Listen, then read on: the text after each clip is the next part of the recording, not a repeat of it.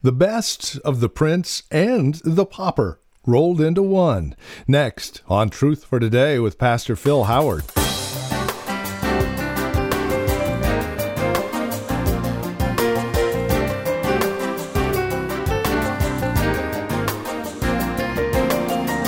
When it comes to a president of the United States, we want someone who can rule justly.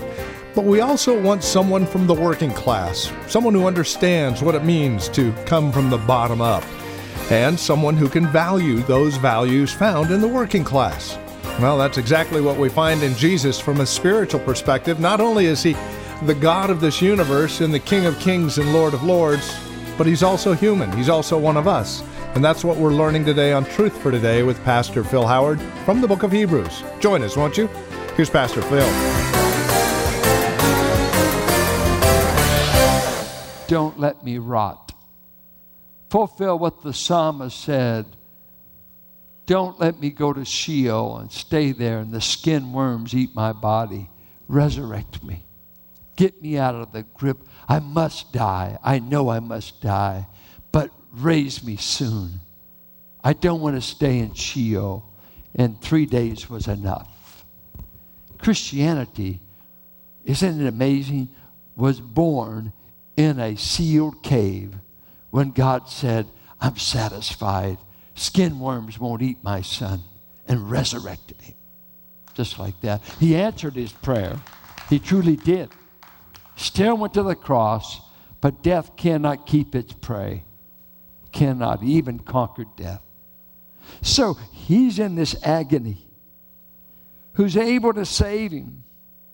I'm in agony about the cross. And other times he went and prayed all night. Staggered at the unbelief he was meeting. Staggered over the pain he saw. The deaths. The leprosy. The poverty. All the people were in dire strait. And he felt their pain over and over. He felt their pain. He felt compassion. This is a sympathetic high priest that can sympathize. You come to him, I can't pay a bill. Don't worry, I've been there. Death. Don't cry at a funeral. He did. Stoics. He did. He was broken. His heart ached over Lazarus. He ached over Mary and Martha and their grief. Oh, this is a Savior that is tender emotions, able to sympathize. And some believers, I look in your face, I sense none of that. Maybe you're bitter. Maybe you're stuffing. It'd be great if we could advertise in our manner, in our countenance, I want to understand you. I don't want to criticize you. I'd like to understand you. But when you're consumed with yourself, you can't take much time to understand somebody else. You know, I lived with back pain so long and 5 surgeries, and I've got a daughter that lives with it, facing more surgeries. Just a wreck. Knees, back. Chronic sufferers are sick and tired of being sick and tired. And they don't want to tell you one more time they're hurting. You just don't get enough sympathy to make it worth it. And just say, how you feeling? Well, I feel like I did the last time. I'm in pain. Well, you said that last time. I thought you'd get over it. Get over it. You don't get over pinched nerves. You don't get over herniated discs. You don't get over chronic conditions. You don't get over... I'm kind of a wreck, but I'm here by faith. But doesn't mean I'm not hurting. Maxine Kyle, one of our dear African-American sisters, 95 now. If she was in good health, she would choke me. She never wants you to know her age. 95. Little Maxine. She calls me once in a while, and this is her line. Pastor, I just can't make it out like I used to. Driving herself to church till she was 93. Morning and night. And then she says this line, I just want to say, Pastor, my spirit's willing, but my flesh is weak. Do you think God will give her a pass on not making it at 95? And the body's caving in. Jesus says, I went through such agony. Matter of fact, I bore their sicknesses. I bore their pain. And there was this model. I don't know how to say this. You're going to misinterpret me, but I want to say it anyway. He was sad an awfully lot. For Isaiah said, he shall be called a man of sorrow. He wasn't giddy. I don't think it was a sin for him to laugh. But he was known as a man of sorrow. He was bearing the infirmities, the sorrows, the pain of the people he came among. And this is one who's known heaven, known perfect fellowship. He knew what the world was like before sin. He knows what perfect is. He knows what perfect environment, perfect obedience. But he said, I'm going to enter so I can be touched. So I can be touched. Some of you want exemption from human suffering. You won't go to the hospital. You don't want to work with kids. You want to be into a mature Bible study in a nice house because I don't want to get dirty. Don't get too close to sinners. And God forbid anybody from the hood come. Because we don't want to be bothered. We want to make believe that everybody around you is going to heaven. The majority are going to hell, and I'm afraid we may not care. That's what I have to fight. As long as I go to heaven, why care if they go to hell? Jesus cares. Do you? That's the issue. The problem isn't with Jesus. It's with us. He can sympathize. He can sympathize, I think, with a man going to hell. He wept over Jerusalem.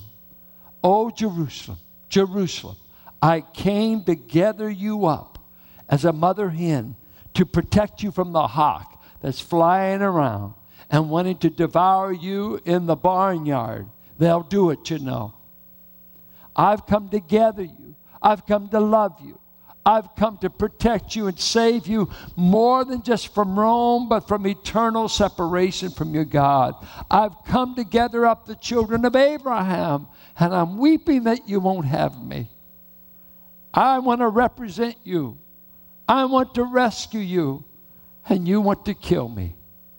I'm weeping over you, Jerusalem. My heart's crushed that you don't want me. He can sympathize. And he said, he was heard because of his reverential fear. Now watch this. Although he was a son, he learned obedience through what he suffered. What is that saying? If you're born into royalty, you can get exemption from war. If you're born into royalty, you can be exemption from the military. Although he was a son, he got no exemption from suffering. That's what it's saying. He wouldn't take it. He said, though I'm a son, though I'm the delight of my father, he still learned the experiential aspect of obeying when it cost you to obey. You know what? Most of us, Malcolm Muggeridge said, most of life's greatest lessons are learned in suffering. Any humility you probably got it from a humiliating, humbling experience. Broken home, prodigal children, bankruptcy, lots of pain. That's why I quote my dad so much. So much of the history had already happened before the baby boy comes along. So that all that ancient history, as it were, all that suffering, then I get the last 10 years of his life with all this vintage wisdom, born not in reading books, but in surviving suffering.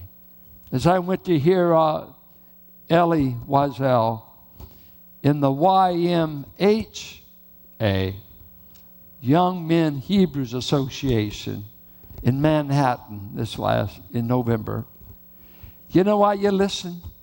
You know why you put your ear to the ground.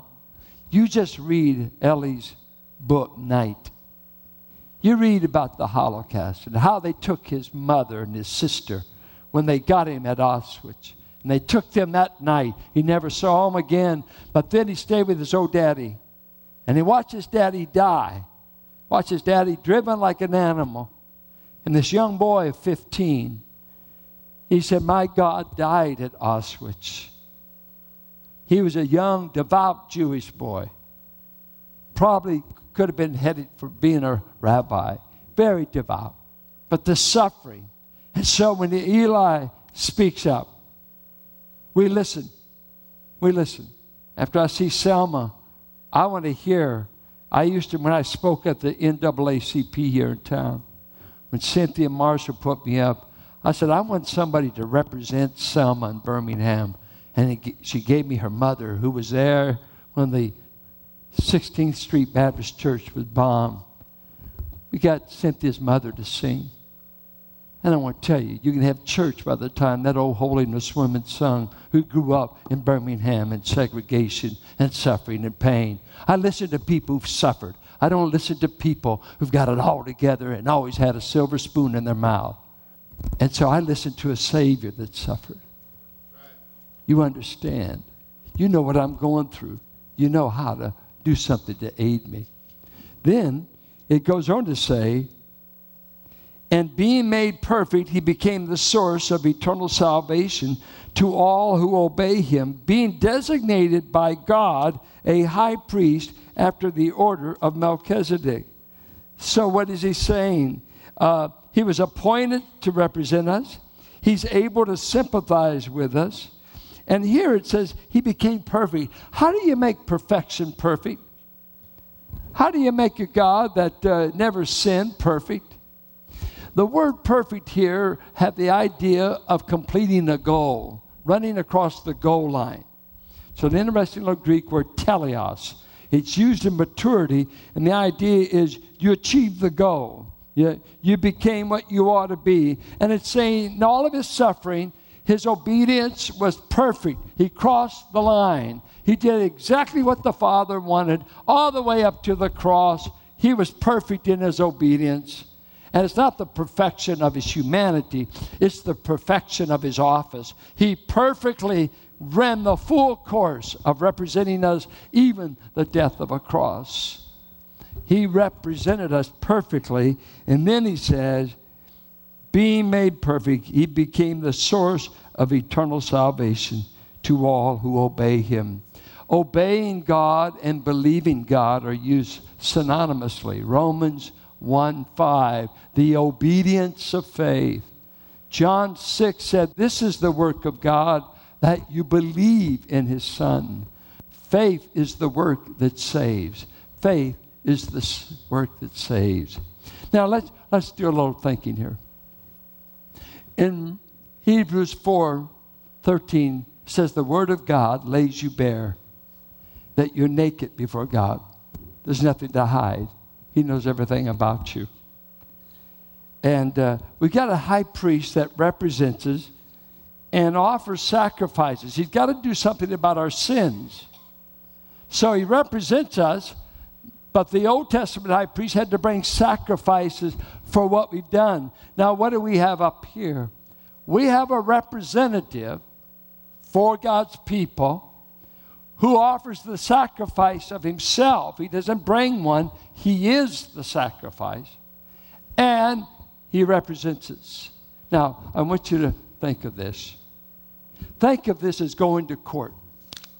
Going to court and having sinned. And if you remember Lincoln says a man who defends himself in court as a lawyer has a fool for a client. They could not imagine in the ancient world and even today that anybody would be so foolish as to represent themselves in court. I mean, you're charged. I know. I went to court and represented myself and lost. It went this way. I had an accountant that was doing my taxes always put me under a Schedule A, and that was fine for me. I'm not the accountant. I ought to be a Schedule C. Well, they red tagged me 5 years in a row. 5 years. My accountant says, don't go see this local IRS rep. Found out later, he and this rep were in a spat. They didn't get along.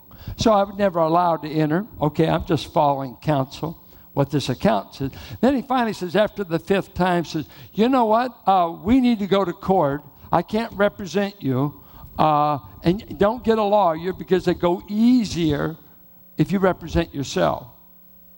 Big mistake. Well, federal court had a circuit riding court here. Federal tax court meets in San Francisco. And the guy was out from Washington, D.C., red-headed, balding, wore glasses, and don't mess. I saw him he threw out nearly 2 lawyers while I'm waiting my case. This one lawyer did like this. I'm just watching this. This place is packed. And this lawyer did like that. And the judge speaks up, Mr. So-and-so, I will throw you out of this court if you nod your head one more time. Do you understand? I didn't come from D.C. to have a lawyer nodding to the client. Oh, I'm like this now. This is the judge I'm going before. And I got my little brief, And before I went into the courtroom, I'm going up and down these corridors, and all I see is about 50 different lawyers for the federal government. And they're talking to each other. And they're this and that. I think, wait, all these guys are on the side of who I'm going up against? The government says I owe them taxes. My accountant says I don't. And he says I could defend myself. Do you get the picture? This is called idiocy. And so I'm going there. Carolyn had the nerve to go with me. She's sitting in the gallery. And so Mr. Howard versus the United States government. I mean, that very announcement. Phil, that Mr. Howard versus the United States government and its 50 lawyers. I thought, you got to be kidding. It was only $2,000. Let's just pay it. So I go up. I present this flimsy case the best I could. And then the judge, he goes to the federal lawyer. He said, sir, what do you have to say? Mr. Howard owes us this much money. He has no case. That's it. He ought to be Schedule C instead of A. I don't think his accountant knows what he's doing. This is our case. And this judge, he just points at me. He says, come here, Mr. Howard. Meet me in my chair. Oh, all right. Give me the death sentence. We go back there, and this federal lawyer comes back with me. Has me sit down. He looks at me and says, Mr. Howard, you're having bad counsel. Your accountant doesn't know what he's doing. I don't believe you're a crook. Pay us $2,500 and get out of here. Yes, sir. Yes, sir. Never again. I fired my accountant. By the way, this was kind of fun. We stayed in court so late that the garage where my car was had been locked in, and the federal lawyers gave me a ride home. The guy trying me. Let me tell you what I found out. When you go to court, you better have somebody that can represent you. And when you're dealing with God, don't think you can represent yourself. He said it all the way from the Old Testament. You need a middleman if you're going to have a relationship with God. You're naked, you're guilty, you're sinful, and I don't want to hear your case without a middleman. So now I've appointed you one mediator that will represent your case, and it's no one less than my son. He's taking your case. And that's what he's saying. So I have a representative on high. So what should this mean to you besides you being asleep during the sermon? What should this mean? When guilt, when weakness, when sin, when shortcoming, all your life you said you're ugly, and you might be. You said you're a failure. You may be. Who convinced you of that? With all your hang-ups, how could I ever have a relationship with God? God says, how dare you undo the representation of my Son for you? He doesn't see you guilty anymore. He doesn't see you just weak. For your standing before God is based upon His work, not yours. So the guilt we heap on ourselves, our weaknesses, our failures, our foibles, all that's wrong with us. We have ugly days. We have ugly moods. Well, come on. Someday you just blew it. And you said, how in the world could I have a right standing with God? It's who's representing you. And He represents you on the basis of what He's done for you so that you walk out of the court not guilty, cleared, free, already paid. And so, I don't think that's too bad. So He's telling these dear believers, suffering believers, you want to go back to the Aaronic priesthood? You want to go back to temple? You want to go back to synagogue? This is the best thing you could ever have. An offering, one representing you who is the Son of God. One who's been appointed by God, one in a higher order of priesthood than even Aaron. He's in a Melchizedek order, and we'll look at it later, okay? I'll tell you what we're doing. We're going to sing another song, so don't run out. What I told the music, I want to preach first before you totally wore out. So they're cutting the front so I go longer. Not really. But then we're going to sing, and then we're going to intercede. We're trying to bring our missionaries. Do any of you know that we support 11 missionaries? Do you know anything about them? Sarkar, we've got them in Romania. We've got them in Bangladesh, India, Mexico, Bay Area Rescue Mission. We've been doing First Resort to help young ladies save their children. On and on. We've got different missionaries. Many of you don't know. You're new to this church, and we're going to give a list to you of the missionaries and what we support. But the greatest support they need besides a check is our intercession. That God would make them abound. That God would protect them. God, and here's the Andersons, oversee the rescue mission for years. And so we have an affinity with that work. And we don't want you to forget it. It's easy to forget those on the front line doing missions work. But your dollar, your prayers, and your personal encouragement can make them feel like going when it's a tough day. And we want to encourage them every way we can. And this is Truth for Today with Pastor Phil Howard. Our time together today, taking us to God's Word, growing in grace. And it is our prayer that as we spend time with you here on our Sunday edition of Truth for Today, that you find yourself encouraged, prepared to go and worship our Lord and Savior, Jesus Christ. If you have questions or comments about the broadcast, we'd love to hear from you. As always, your correspondence with us means a great deal. It lets us know that we're here on a regular basis on KFAX doing what the Lord has called us to do, and that is mutually edifying one another in the glory of Christ. Again, questions, comments, prayer requests, feel free to contact us at 855-833-9864. That's 855-833-9864. Or you can write to us at 1511 M. Sycamore Avenue, Suite 278. We're here in Hercules, California. The zip code is 94547. Resource materials and other information can be found at our website, valleybible.org. That's valleybible.org. And as we conclude our time together, we also would remind you that this broadcast is listener-supported.